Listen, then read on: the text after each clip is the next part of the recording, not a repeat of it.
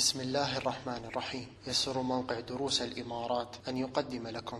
بسم الله الرحمن الرحيم. أعزائي المستمعين في كل مكان، السلام عليكم ورحمة الله وبركاته، وأرحب بكم في حلقة جديدة مع برنامجكم مع الرعيل الأول. لازلنا وإياكم مع سيرة أم المؤمنين الصديقة بنت الصديق، الصحابية الجليلة الطاهرة المطهرة والبريئة المبرأة، عائشة بنت أبي بكر رضي الله عنها ورضي الله عن أبيها. ضيف حلقة البرنامج هو الشيخ الدكتور عزيز بن فرحان، فنرحب بكم وبضيفه الكريم. حياك الله شيخ. أهلا وسهلا ومرحبا. شيخنا، لازلنا نتكلم عن زواج النبي عليه الصلاة والسلام بعائشة رضي الله عنها. هذا الزواج الميمون الذي وطد العلاقة بين النبي صلى الله عليه وسلم وبين أبي بكر، علاقة كانت أصلا كما يقال هي أصلا موطدة، ولكن زادها توطيدا وتوثيقا. شيخنا، كانت هناك إرهاصات بدايات. هذه الإرهاصات كانت دلالة على أن عائشة رضي الله عنها ستكون زوجة النبي صلى الله عليه وسلم. يعني من ذلك أن النبي عليه الصلاة والسلام كان يرى بعض المنامات. فهنا يا شيخنا لو حدثتنا عن هذه المنامات التي رآها النبي صلى الله عليه وسلم. بسم الله الرحمن الرحيم. الحمد لله رب العالمين، وأشهد أن لا إله إلا الله وحده لا شريك له، وأشهد أن محمدا عبده ورسوله صلى الله وسلم وبارك عليه وعلى آله وأصحابه وعلى من تبعهم بإحسان إلى يوم الدين، وسلم تسليما كثيرا مزيدا. أما بعد، فذكرنا فيما سبق بأن النبي عليه الصلاة والسلام بعدما توفيت زوجته أم المؤمنين خديجة بنت خويلد رضي الله تعالى عنها وأرضاها، وكانت وفاتها تمثل صدمة للنبي عليه الصلاة والسلام، حيث تكالب عليه المشركون ورموه عن قوس واحدة وحاصروه وعارضوه معارضة عنيفة وقوية وصادروه، بل إنه هدد في سربه عليه الصلاة والسلام. ويختصر ربنا جل وعلا هذا المكر الكبار بالنسبة للمشركين في قوله سبحانه وعز: وإذ يمكر بك الذين كفروا ليثبتوك أو يقتلوك أو يخرجوك ويمكرون ويمكر الله والله خير الماكرين. في هذا الجو المتلبد بغيوم الحزن يأتي الفرج من الله جل وعلا، فيريه ربنا جل وعلا، يري نبيه صلى الله عليه وآله وسلم صورة زوجته التي سيقترن بها، وسيكون هذا الزواج زواجا ميمونا سعيدا، وسيكون هذا الزواج ليس زواجا عاديا، بل إنه زواج يفتح الله جل وعلا به على نبيه وعلى المؤمنين خيرا عظيما. ولذلك جاء في الصحيح أن النبي عليه الصلاة والسلام قال لعائشة: أريتك قبل أن أتزوجك مرتين، رأيت الملك يحملك في سرقة من حرير، يعني قطعة من حرير. نعم. فقلت له: اكشف، فكشف فإذا هي أنت، فقلت: إن يكن هذا من عند الله يمضه. ثم رأيتك يحملك في سرقة من حرير، فقلت: اكشف، فكشف فإذا هي أنت، فقلت: إن يكن هذا من عند الله يمضه. ولذلك بدأت. عفوا شيخنا، هو رآه النبي عليه الصلاة والسلام تقريبا 3 مرات. تعددت الرؤيا، لكن نعم. الذي يظهر بأنه كما جاء في الصحيحين بأنه رآها مرتين بهذه الصورة. رأى صورتها على قطعة قماش من حرير أراها الملك للنبي عليه الصلاة والسلام. ومعلوم بأن رؤيا الأنبياء حق عليهم الصلاة والسلام، والشيطان لا يخلص إلى أنبياء الله ورسله عليهم الصلاة والسلام. فبدأ النبي عليه الصلاة والسلام الخطوة الأولى للاقتران بعائشة حينما حدثته خولة رضي الله تعالى عنها وأرضاها، خولة بنت حكيم زوج عثمان بن مضعون، وكان من السابقين، وكان يسمى بالسلف الصالح، سماه النبي أو لقبه النبي عليه الصلاة والسلام بالسلف الصالح. وقد حزن عليه حينما توفي عثمان بن مضعون في قصة مشهورة. المقصود بأن النبي عليه الصلاة والسلام مهد الله جل وعلا له الطرق للاقتران بعائشة حينما أشكل على أبي بكر الصديق تزويجه للنبي عليه الصلاة والسلام وبينه وبين النبي عليه الصلاة والسلام أخوة ثابتة وراسخة لا يزحزحها شيء. فظن أبو بكر كما هو المتعارف والمعهود بأن هذه الأخوة الإيمانية والأخوة يعني الصحابية تمنع مسألة الزواج والاقتران. نعم، تمنع النكاح عموما من الطرفين.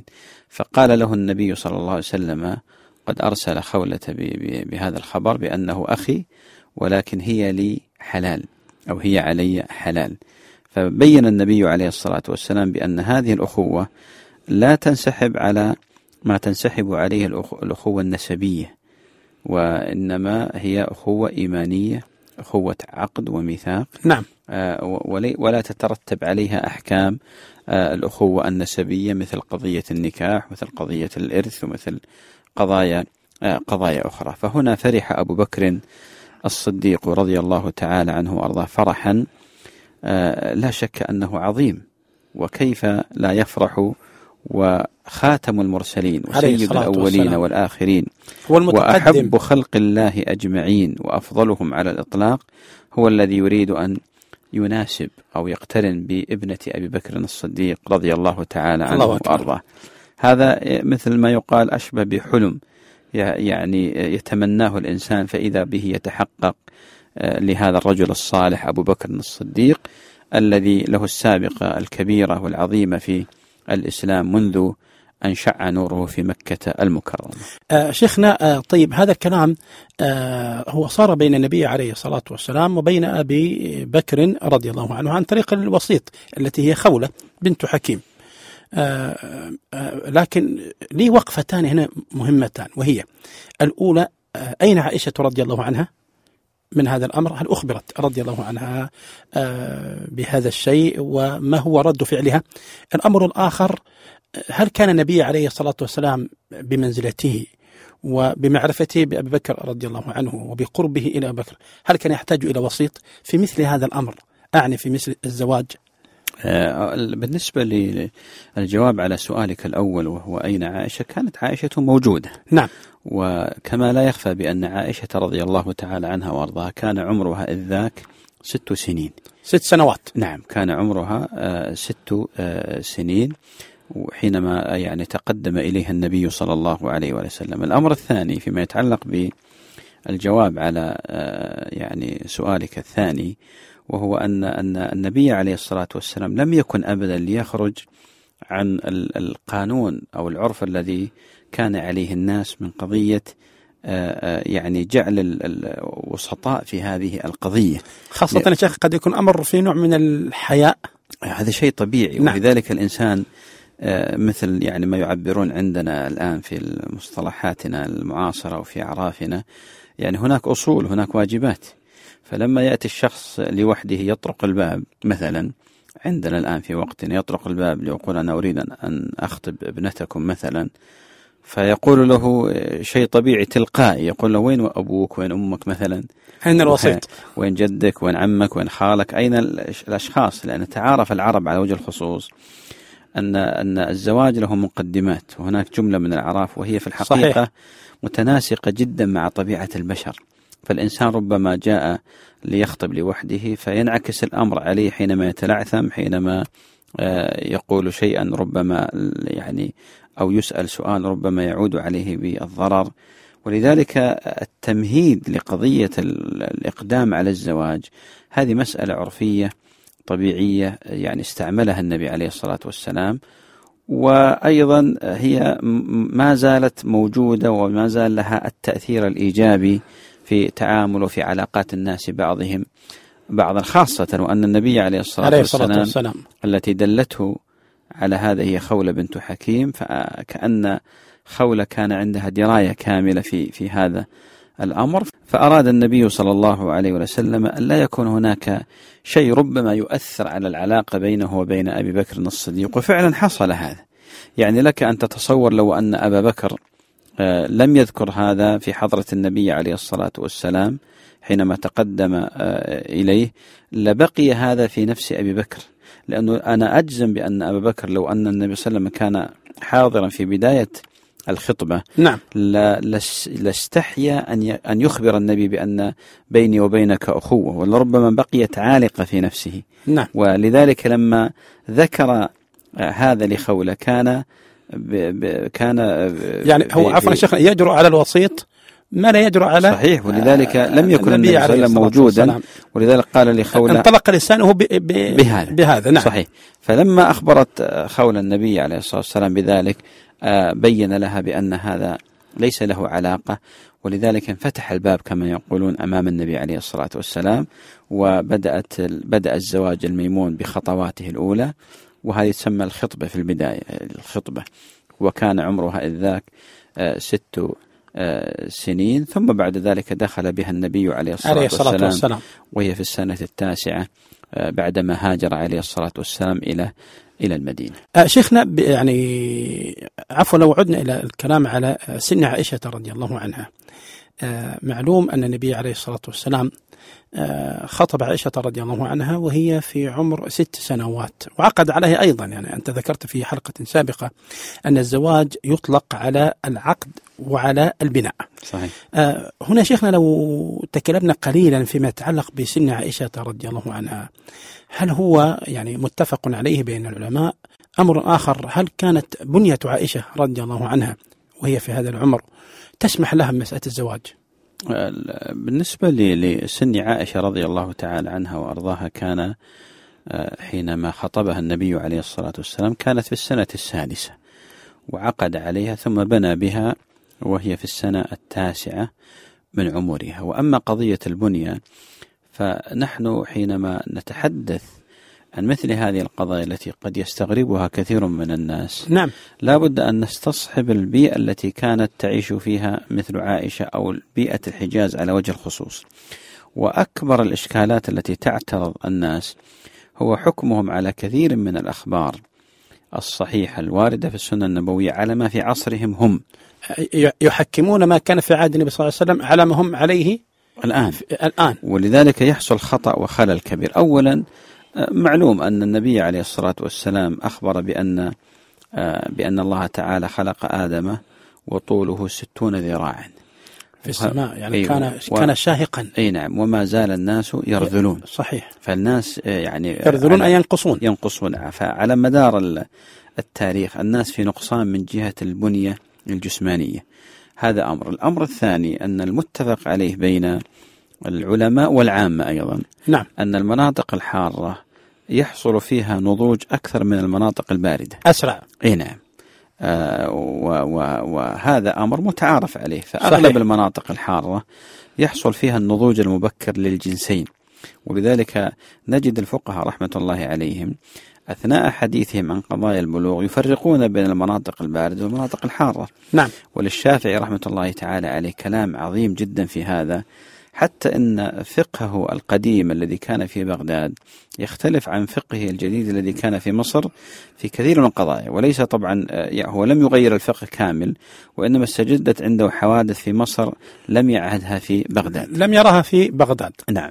الأمر الآخر أن هناك اختلاف في البنية بين الأشخاص، فيوجد من الناس من عنده استعداد للنمو والنضوج السريع بخلاف آخرين فقد يكون عنده النضوج والنمو بطيء.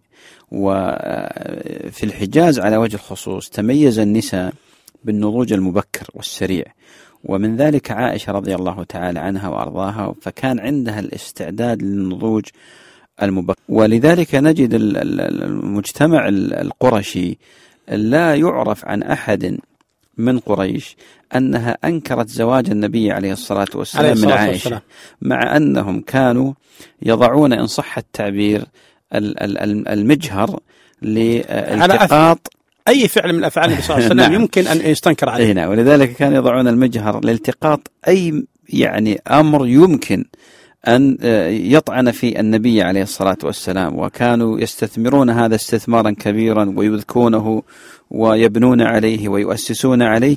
ومع ذلك ما عرف عن أحد من المشركين أنه طعن في زواج النبي عليه الصلاة والسلام وقال انظر كيف تزوج هذه الصغيرة، ما يدلنا على أن قريش وعلى أن العرب على وجه الخصوص كان عندهم هذا الزواج أمر طبيعي. بل أعطيك مفاجأة نعم كما أعطي إخوان المستمعين وأخوات المستمعات، وهي أن عائشة رضي الله عنها كانت مخطوبة قبل النبي عليه الصلاة والسلام لجبير بن مطعم بن عدي. سبحان الله. نعم. هذا قبل إسلامه ولذلك رضي الله عنه. حتى أن جبير يعني ما زالت خطبته يعني قائمة وأبو بكر تحرج من نقض هذه الخطبة قبل مراجعته فيما ينويه، فلقي والد الفتى فأقبل الأب على امرأته يسألها ما تقولين، وكانت طبعا أسرة جبير بن مطعم لم تعتنق الإسلام إذ ذاك، فقالت يا ابن أبي قحافة لعلك مصب صاحبنا، يعني لعلك تدخله في دينك الجديد فيكون صابئا، ولذلك لن نتزوج إليك. فرفضوا الخطبة والزواج من عائشة رضي الله عنها خوفا على ابنهم من أن يدخل في الإسلام. هذا يا شيخنا دليل على أن عائشة رضي الله عنها يعني كانت بنيتها رضي الله عنها مهيئة للزواج في ذاك الوقت. كانت يعني كان عندها الاستعداد للزواج. هذه كلها في الحقيقة معطيات وكلها يعني براهين على أن زواج النبي عليه الصلاة والسلام كان طبيعيا. طبعا حصل أن دخل المستشرقون مدخلا وأثاروا بعض القضايا اللي طبعا لجهلهم نعم. ولشيء في نفس يعقوب كما يقال في نفوسهم كما هو معروف، لأنهم أصلا يدخلون مثل هذه المداخل، فحاولوا أن يشوشوا على الناس. وللأسف الشديد يتألم الإنسان حينما يقع ضحية هذا الفكر المأفون وهذا الطرح الغير موضوعي. بعض مثقفين فيبدأون يختطفون مثل هذا الكلام ثم يشيعونه. الأمر في هذا لو بحثناه وتوسعنا فيه لنجد بأنه ظاهرة طبيعية كانت موجودة في العهد المكي، وكانت المرأة إذ ذاك يعني تترعرع وتنمو بشكل سريع. وأيضا كما ذكرت بأن قريش ما تركت أمرا فيه طعن في النبي عليه الصلاة والسلام إلا أتت به سواء صدقا أو كذبا إلا هذه القضية. سبحان الله. إلا هذه القضية لأنه كان أمر معتادا عندهم. نعم. شيخنا عفوا يعني هم يعني في يعني يأخذون كما يقال بعض الروايات حتى لو كانت صحيحة من ها هنا وها هنا ويقطعون يعني سياق الكلام كاملا حتى يفهم منه الغرض. يعني من ذلك مثلا يعني جاء في بعض الروايات الصحيحة أن عائشة رضي الله عنها كانت صبية آنذاك. نعم. فيقال كيف هذه صبية أو كانت تلعب يعني كما جاءت أم رومان وأن ألعب مع الصبية صحيح. أو مع صويحباتي وهكذا. هي في هذا السن يعني تعتبر صبية حتى لو عفوا يا شيخنا حتى لو كانت جسمها كبير. نعم. لكن المقصود بأنها كانت مهيئة للزواج، وهذا أمر في الحقيقة كان معروفا ليس عند العرب في الحقيقة على وجه الخصوص في قضية التزويج، حتى عند الملل الأخرى والأمم يعني البعيدة أو القريبة كان عندهم هذا. لكن الحضارات هذه وأنا أسميها ماديات وليست حضارات في واقع الأمر هي التي في الحقيقة جلبت على الناس يعني هذه الأمور الجديدة، حتى إن البنت ربما بلغت سنا متأخرة فيفوتها زواج القطار كما هو الحاصل الآن عند كثير من الناس. نعم. ولذلك البنت منذ أن تترعرع ومنذ أن تكون مستعدة النضوج الفكري والبدني ينبغي عدم إغلاق الباب أمامها. ولذلك وقع كثير من النساء ضحية في الحقيقة عادات وتقاليد وأفكار ما أنزل الله جل وعلا بها من سلطان، وبقيت ضحية هذا وفاتها قطار الزواج وأصبحت حبيسة البيت وفاتها الأمر الفطري الذي فطر الله جل وعلا عليه الجنسين من هذا الزواج. شيخنا خاصة أن عائشة رضي الله عنها حتى وهي كانت في هذا العمر الصغير لكن كانت عندها أيضا يعني من الصفات الحميدة وكمال العقل رضي الله عنها على الرغم من صغر سنها. نعم. والدل على هذا الأمر يا شيخنا أن كثير من الأحاديث كانت ترويها عائشة رضي الله عنها بعد أن كبرت وهي تذكر أشياء وقعت وهي صبية صغيرة. صحيح. تذكرها أحكام شرعية تنقلها في مثل هذا العمر. ولا يخفاك يا شيخ رضا بأن هذا الزواج أيضا كان له يعني حكم كثيرة جدا، منها توثيق الارتباط وتوطيد الصلة بأبي بكر الصديق رضي الله تعالى عنه وأرضاه، هذا الرجل الذي يعني قدم للإسلام خدمات عظيمة وكان له إسهامات يعني كبيرة في خدمة الملة، وهو الذي وضع جميع ما يملك خدمة لرسول الله صلى الله عليه وسلم. فكان النبي عليه الصلاة والسلام يعني حريص على بقاء هذه الصلة قوية ومد حبال التواصل مع أبي بكر، وليس هناك أعظم من هذا النسب الشريف العظيم لتدخل أسرة أبي بكر الصديق رضي الله تعالى عنه وأرضاه في هذا النسب. التاريخ في هذا النسب الطاهر، في هذا النسب الطاهر وفي هذه السلالة.